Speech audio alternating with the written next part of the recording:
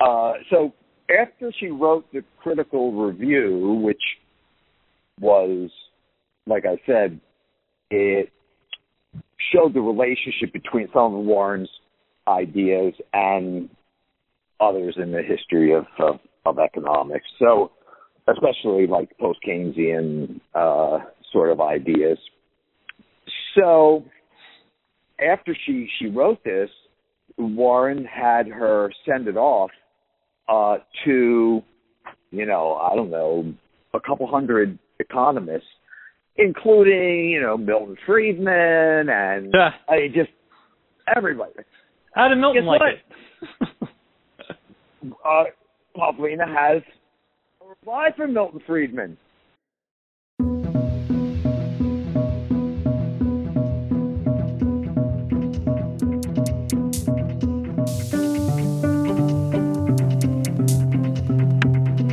Welcome to Activist MMT, a podcast about nonviolent MMT direct activism, introducing modern monetary theory to the world and conversations about learning MMT together. I'm your host, Jeff Epstein.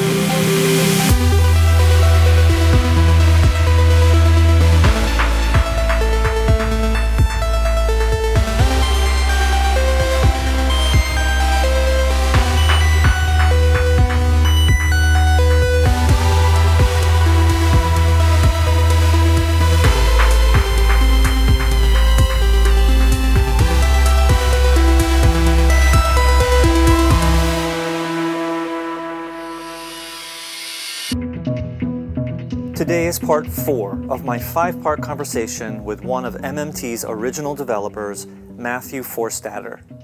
Matt continues telling his many varied stories from the history of MMT, heterodox economics, and his long career. Today's conversation is highlighted by a detailed story of how his then student, Pavlina Tcherneva, became part of the MMT project. Pavlina was an undergraduate at Gettysburg College in Pennsylvania, a straight-A student, and a triple major in economics, mathematics, and Japanese. After her summer plans to return to her home country of Bulgaria fell through, she requested a paid summer internship. Despite being long after internships were decided, Matt wrote a brief letter on her behalf and sent it out to 3 prominent economic email listservs. He got 3 responses. Around the same time, Warren Mosler was sharing his new ideas in a draft of a short book called Soft Currency Economics, at the suggestion of Art Laffer, the same Art Laffer whose curve serves as the foundation of trickle-down economics. Warren found his way to the Post-Keynesian Talk, or Thought, PKT email forum. It was there he saw Matt's letter and offered Pavlina a paid internship at his home in West Palm Beach, Florida. After Matt confirmed it was safe, Pavlina spent the summer writing a critical review of Warren's book and ideas, comparing it to the ideas in the history of economics. She also helped organize a 50th anniversary meeting of the Bretton Woods Conference. Since then, what MMTers such as Matt, Pavlina, and Randall Wray added to the MMT project was confirmation and validation of Warren's ideas by the historical record, both in and out of economics. The most prominent example Matt gives is how tax-driven money was confirmed by, among other sources, many of the various books from Matt's undergraduate degree of African American Studies. Matt also talks about the opportunities, tensions, and discrimination resulting from the new source of research funding that Warren provided.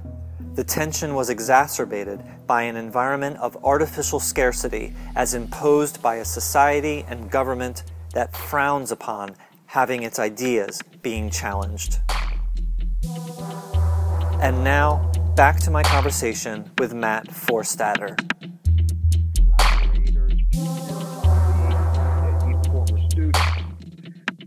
So, Lowe has been described as kind of the spiritus rector of, the University in Exile, and the name was changed to the Graduate Faculty of Political and Social Science after the end of, the Second World War.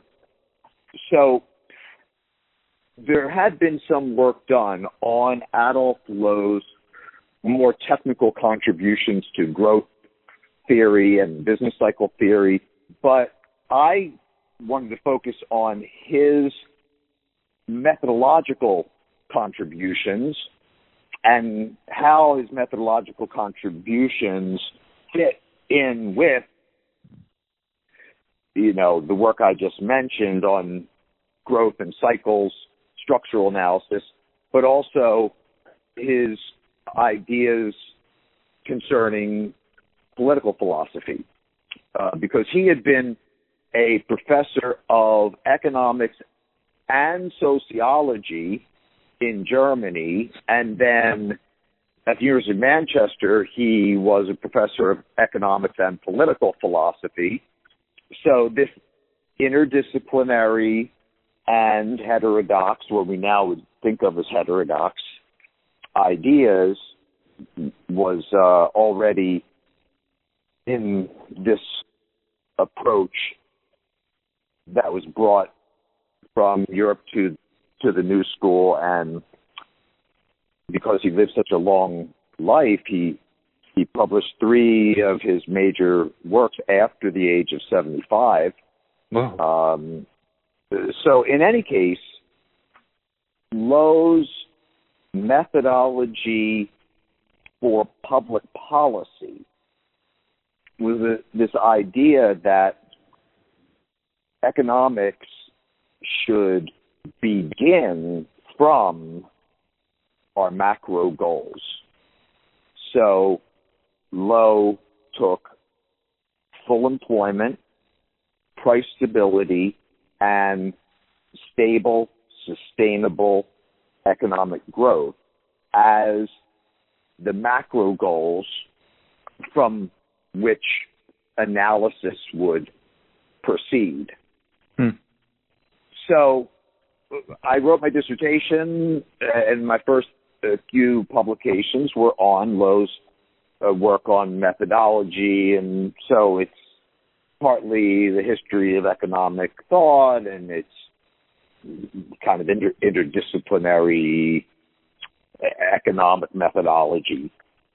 So it was a very natural extension of the work that I was doing, to get involved in this group that wanted to work on full employment and price stability. If you look at, on the Levy Institute, I was there as a scholar in residence from 1997 to 1999. I was, like I said, on leave from Gettysburg College. Then, when we left, they made me a research scholar or whatever, right? So then you're not actually in residence, but you have an affiliation. Mm-hmm. And so it still has the same description of what my research focus was going to be, the same exact description that I put in my application in, 1997. And it said something like, Matthew Forstater will be taking an interdisciplinary and historical approach to the examination of unemployment and budgetary policy or something like that. But, the point is interdisciplinary and historical approach. This is before I ever heard of UMKC. So this was what I had proposed, and my proposal was accepted and so on. So you're saying that when you discovered MMT or Mosler and that group, that you had already thought of some of these ideas? Well, yeah, here's the thing. So the first thing was that Pavlina Chernev was an undergraduate student at Gettysburg College. So I try not to talk about this like all the time because Pavlina, like, she doesn't like when I say this, but I mean, she developed and far exceeded my influence, but she was my student, way back. I mean, and it was because her summer plans had gotten canceled. She's originally from Bulgaria, and she was supposed to go home for something for the summer, but that got canceled, and so she came into my office, and this is like mid or late April, I think, asking if I knew of any paid summer internships. Now, you may or may not be aware, but summer internships are pretty much settled and set well before April. I mean, and if you add paid to that, I mean, that is quite... Now, the one thing I will say is that Pavlina was, a straight A student, triple major in economics, mathematics, and Japanese. Wow. And several other, when I got to Gettysburg in the fall of 1992, through work, I got my first desktop computer. Now, at the new school, there was one professor who actually had a desktop computer in their office when I was there, from 1987 to 1992, when I was actually in residence at the new school. So we're talking about, early days of the World Wide Web and all that. Mm-hmm. So before social media, before blogs, there were email discussion lists. Sure. And, these still exist to some extent, but their importance has been diminished by, Facebook and blogs and, many other chat groups, social media, right? But, for the younger people, basically, you send an email message to post-Keynesian thought listserv, and everyone who is subscribed to that email discussion list will receive your email. Sure. And so, there were a few important ones related to heterodox economics. One was the PKT, Post-Keynesian Thought listserv, and somebody had recommended to Warren Mosler that he check it out because they thought that some of the ideas he was talking about on the mainstream economics listserv or whatever, that maybe he'd find some receptive people over on the post-Keynesian list. So, but, you had, 300-400 post-Keynesians from around the world, all the top people. So Paul Davidson, Randy Ray, Basil Moore, are all on this. And, ideas are discussed and debated and so on. And then, there were a few others. There was the Progressive Economists Network listserv, PANEL. There was the Ecological Economics one that I was on.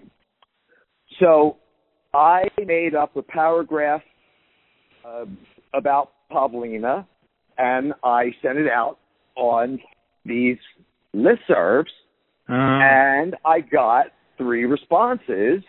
Wow. One from the Food and Agriculture Organization, one from a private individual who co-owned a hedge fund in West Palm Beach, Florida, Warren Mosler, and he said, yes, I have a paid summer internship, open, and so I had to do a little background because, you can't just send a young female student, but, I talked to some people who had met him, and, they assured me he was, a family man who, was a self-made man, honest, and that it would be perfectly safe. And so Pavlina went down to West Palm Beach, and she had 2 assignments. One was to write a critical review of soft currency economics. Wow. Warren had been a economics major at the University of Connecticut. He often says, I was like a C- student. And he said he had tried to read, like a little bit of the general theory. But other than that, like all the ideas, soft currency economics, were as if, right out of the head of, seems like something comes just like out of nowhere, right? Because Warren was not familiar with the history of economic ideas. So even if there were some similar ideas, that's not where Warren Mosler got his ideas, right? Sure. So the effect when, people are reading this stuff, it helps if you can contextualize and say, in some ways this has family resemblances too, but differs in that, right? It helps a bit, and it also can legitimize, a bit, because other well-respected thinkers had similar ideas, then people are not as quick to dismiss. So a lot of what we did at first was to compare some of what Warren was talking about with the similar ideas in the history of economics. Now, the big idea that Warren usually, started with in dinner conversation, if he's trying to explain to someone, his conception of the economy, that came about as a result of his activities as a bond trader. This is how he developed his ideas, right? From his experience dealing with central banks and Treasury Department. And so the first idea is that fiat money is tax-driven, right? Taxes and the requirement that tax obligations be settled in the federal government's monopoly money creates a demand for intrinsically worthless currency and gives it value. So the moment I saw that, I went right to my office bookshelf from my undergraduate African studies.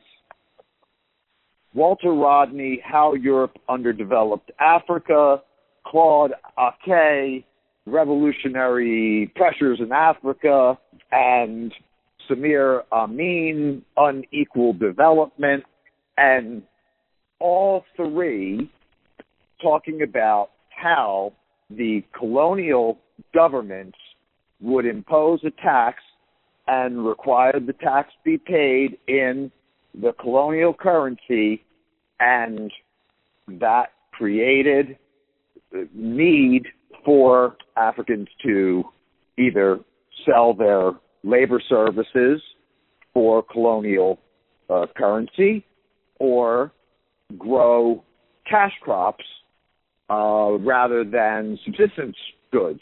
And the traditional Marxian idea was that capitalism, its origin, so-called a primitive accumulation, right, was throwing the population off the land so that they couldn't, they couldn't just grow their own food and survive. But in Africa and in other colonial contexts, it was not always possible or even desirable to throw the population off the land.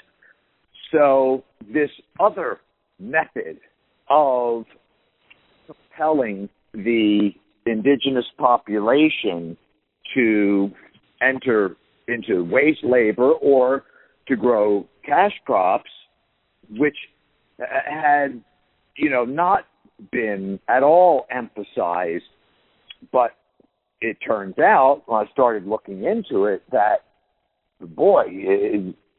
many people knew about this and wrote about this, and not just in Africa, not just in the colonial context. And, we found out that there were many, many more examples of this kind of tax-driven money in history than I think was previously understood, and that many more economists or others,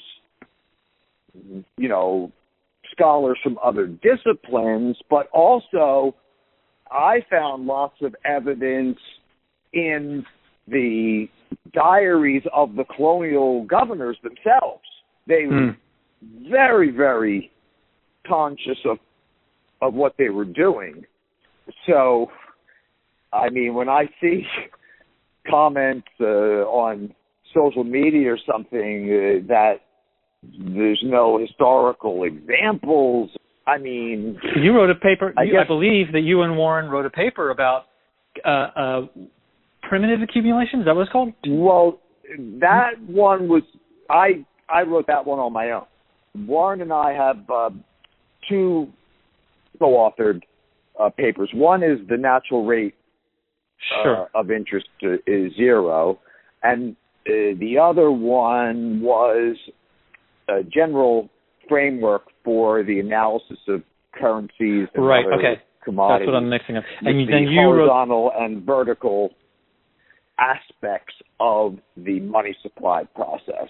Right. Okay. So, and then on your own, you wrote the primitive accumulation taxation article. And primitive accumulation, and that paper has been cited quite a bit by people writing about, colonial history or primitive accumulation, or it's kind of, nice to see, because when non-MMT scholars, are citing your work as part of the historical evidence and the recognition of that this was a widely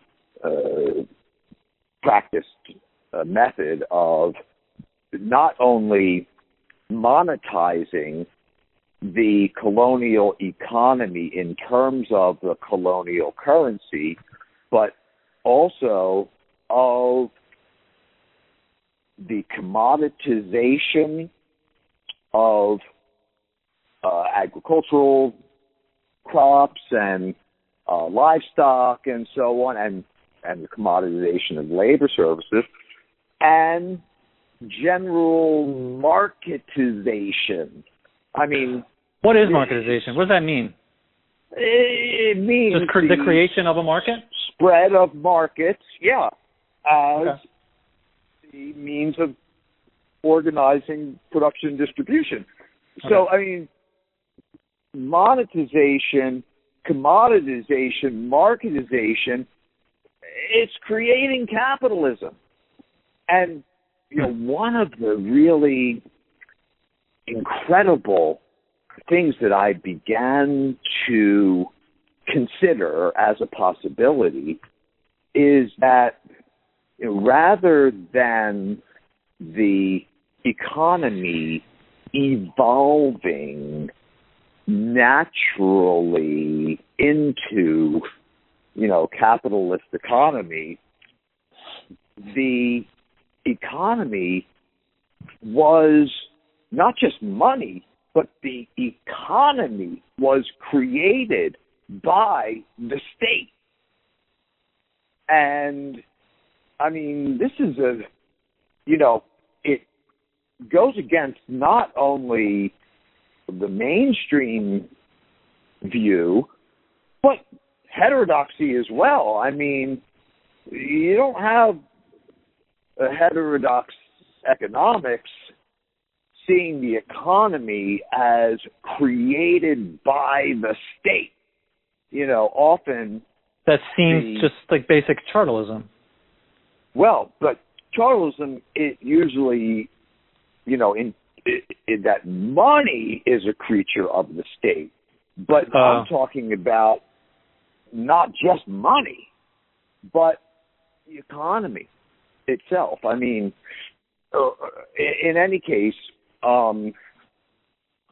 so when I sent these quotes to Pavlina and Warren. So Pavlina is down there, and she and I are on the phone and email and faxing back and forth like every day. I mean, I'm sort of supervising her internship, but obviously she's extremely bright and capable young person, but she had very little background or training in, really before she came into my office, even though she had introductory macroeconomics with me for a semester, she was a bit more,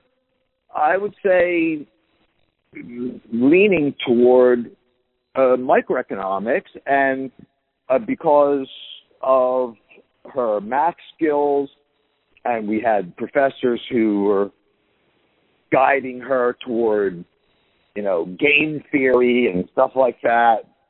So she didn't really know very much about, post-Keynesian economics before we got together on this. Now, this was between her junior and senior years, and then as a senior, she wrote her undergraduate honors thesis in economics, where she did a mathematical model of Warren's ideas, and you can read that, and Randy has used a little bit of that in some of what he's done, and anyway, it's available. So her other responsibility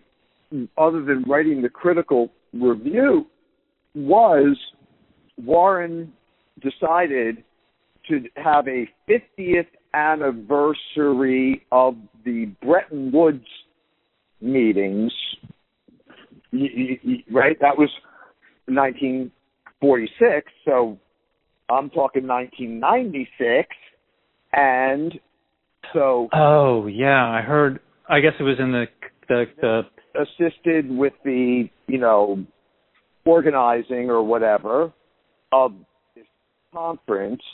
So let's say there were 100 people who came to it.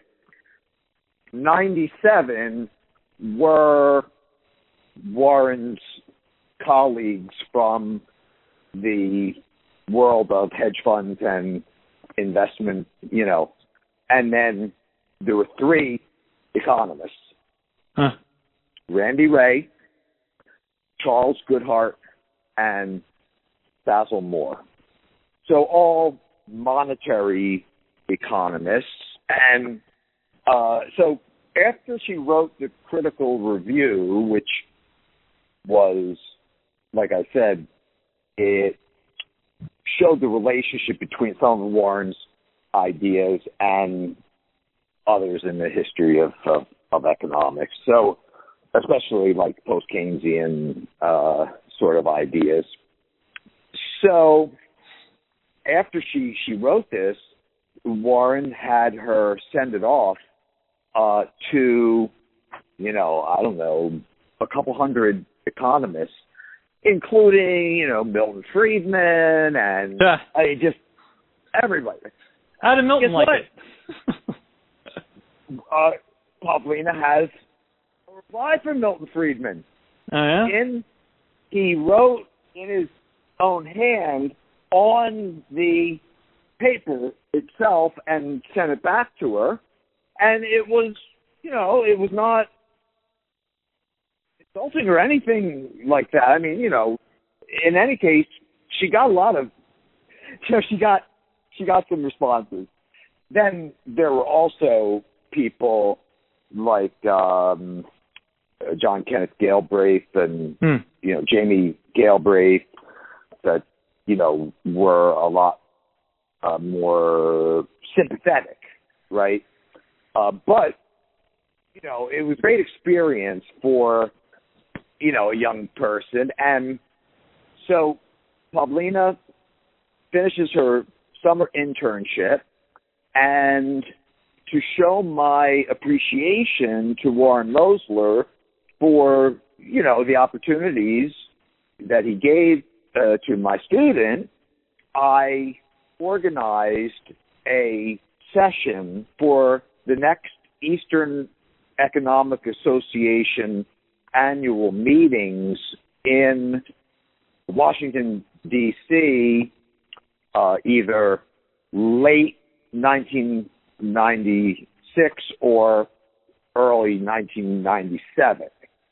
So the session I organized was Warren presenting some of his ideas from soft currency economics, and then Pavlina presenting her mathematical model of Warren's ideas. And then there would be 3 discussants, Randy Ray, Jan Kregel, and Mel, who was my former professor from the New School and very brilliant thinker and erudite scholar. In any case, this happened to be the same, I guess Hyman Minsky had passed away maybe 6 months before this. And so there were 2 or 3 sessions in memory of Hyman Minsky, and a lot of people came from all over, including overseas. You have the American Economics Association, which is national and international in terms of membership, and then you have these regional economics associations. So you have the Eastern, which is the Mid-Atlantic states. You have the Southern Economic Association. You have the Western. So each one has kind of its own identity in terms of, like, the Easterns are the most heterodox, I would say, at least traditionally, of the regional economics associations. And there was a very good attendance at these Minsky, and I don't know, for whatever reason, we had a very large turnout for this session I organized kind of to express appreciation to Mosler. In addition, Warren sponsored a dinner, so there's a lot less money and funding available in the world of heterodox economics, needless to say, and it's a shame because even when word started getting around, there's this guy who is maybe going to fund some post-Keynesian ideas. I mean, he started to get swamped with, requests for money and funding and so on. And the crazy thing is, like, some people, they would ask me, what would you think about, me submitting a proposal, for a research project.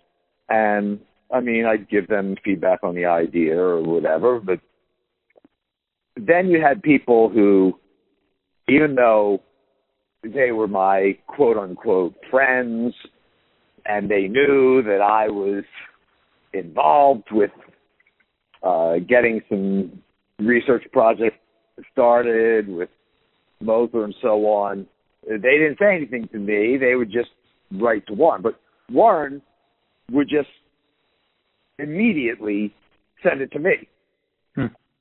It was just kind of interesting because a lot of people, my quote-unquote friends, they were telling Warren, Matt is too young. He's too inexperienced. Because what had happened is that during the summer of 1996, when I was working with Pavlina, she was doing this internship. One day, I said something to Pavlina, and she said something to somebody in the background who said something back to her, and then she said something to me, and this went back and forth like that, like 3 times, and then she said, he wants to talk to you. So, I had never actually spoken to Warren. I had discussions with him on email, but I hadn't talked to him on the phone. So he knew what I was helping with Pavlina and so on. So he got on the phone and he said, "How you doing?" He was like, "Good." He said, "So what do you think of all this?" I mean, you got to understand, I'm not somebody who has experience, meeting or speaking with millionaires or, just and I was 35 years old. I didn't even have tenure. I'm at a small liberal arts college. So what do you think of all this? Like, oh, it's very interesting, which, sincerely, it was. But then he said, so what do you think I should do these ideas, or something along those lines? And I said, well, I mean, if you seriously want to see the research in these areas, you might want to start an institute. And he said, what would be the highest position in such an institute you would be willing to accept? What? What would be the highest? I mean, this to me was like bizarre. I mean, what, are you kidding me? So, in any case, that's how the Center for Full Employment Price Stability was started, and I became its founding director. And when it was just an idea, and he was telling people, like Paul Davidson, others that, Matt Forstater. I mean, Paul Davidson, he didn't even know who I was, but Will Milberg, who was a professor at the New School and now is the dean of the graduate faculty, but I never had any courses with him because he was hired after I was already done all my coursework, but he was on my dissertation committee because his work was sort of related to certain aspects of what I wanted to do in my dissertation. So Will Milberg, he was a student of Paul Davidson at Rutgers, I guess in the 1980s. So supposedly he told Paul Davidson, Matt's a very good and nice fellow, but this is not really his field. Matt is a history of thought scholar, not a macro monetary economist. So this is my own friend. Then Warren Mosler is telling me how, he would ask people, what do you think about this idea, Matt Forstater, blah, blah, blah. And then just like he would send me the letters that were asking him for money or whatever, he would tell me what the people were saying. Paul Davidson, told him, he asked Will Milberg, and they said he's a good kid, but it's not. So I started to really get a lesson in. You were talking the other day about the artificial scarcity, and so there's so few resources for heterodox economists that it's like fighting over scraps. But it's like the backstabbing and the jealousy, and it's just in every field or something. But it really kind of hit home to me more because heterodox economics and a lot of heterodox economists will espouse principles, and it was a disappointment to me to see, for example, the heterodox economists might criticize the Homo economicus idea that human beings are, infinitely greedy, and instead will emphasize not altruism, but the diversity of human motivations and behaviors. And so it's like a disappointment when you feel like, especially your so-called friends are, undermining you for no reason. I guess I kind of am someone that in economics and academia, I feel like I've often been undervalued, underappreciated. Let's put it this way. People weren't predicting high expectations of my chances for success.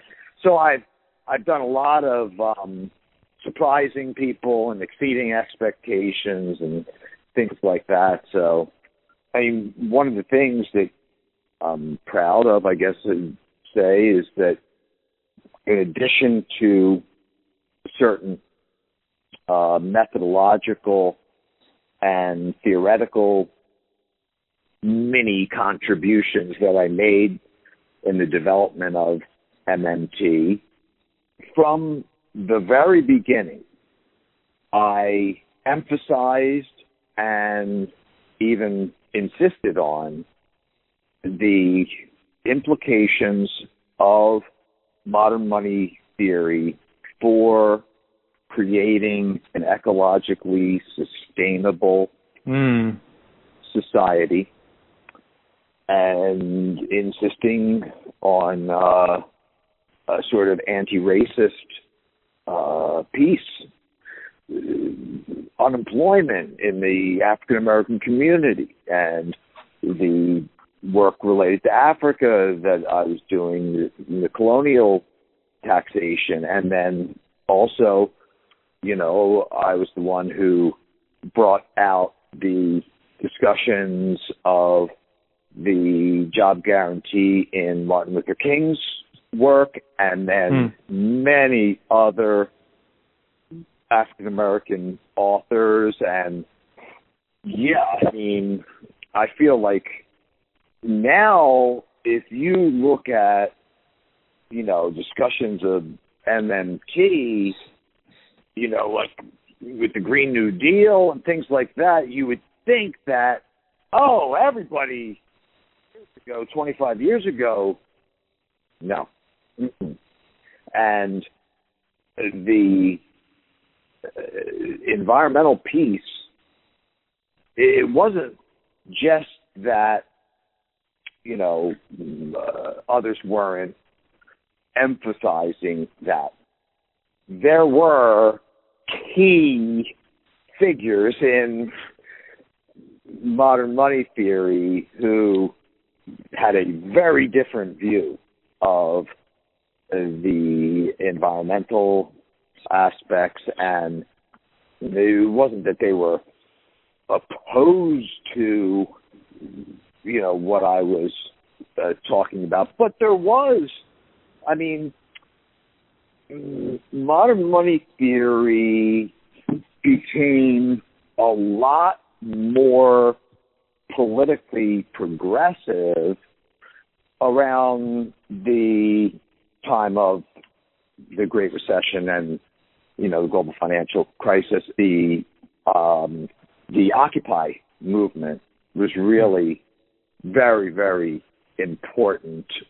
But, I would say the ecological sustainability piece and bringing race and, to a lesser extent, the gender, the intersectionality and so on into it, that now it's like,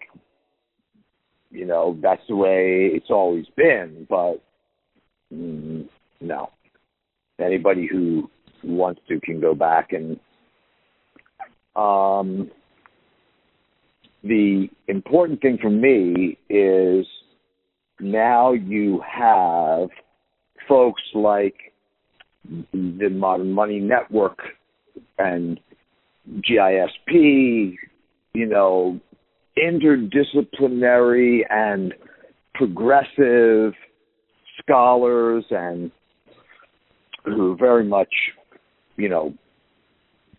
ecological and social justice is inseparable from the approach, the framework, the thinking, and so on. But all these things. I mean, you're in sustainable prosperity, which is I first heard that from Stephen Hale in his book. And your background on your undergraduate degree in African American Studies, and even the job guarantee. I mean, they're all very closely related to each other. Right, absolutely.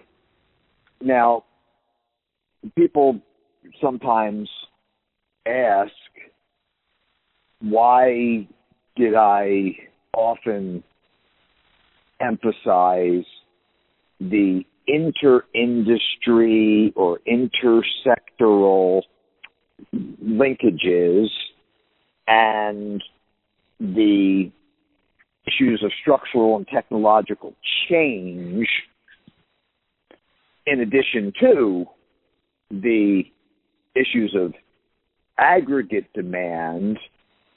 You have these other factors that are important for understanding involuntary unemployment and the challenges of attaining and maintaining full employment once it is attained by whatever means. So back in the 70s and 80s, there were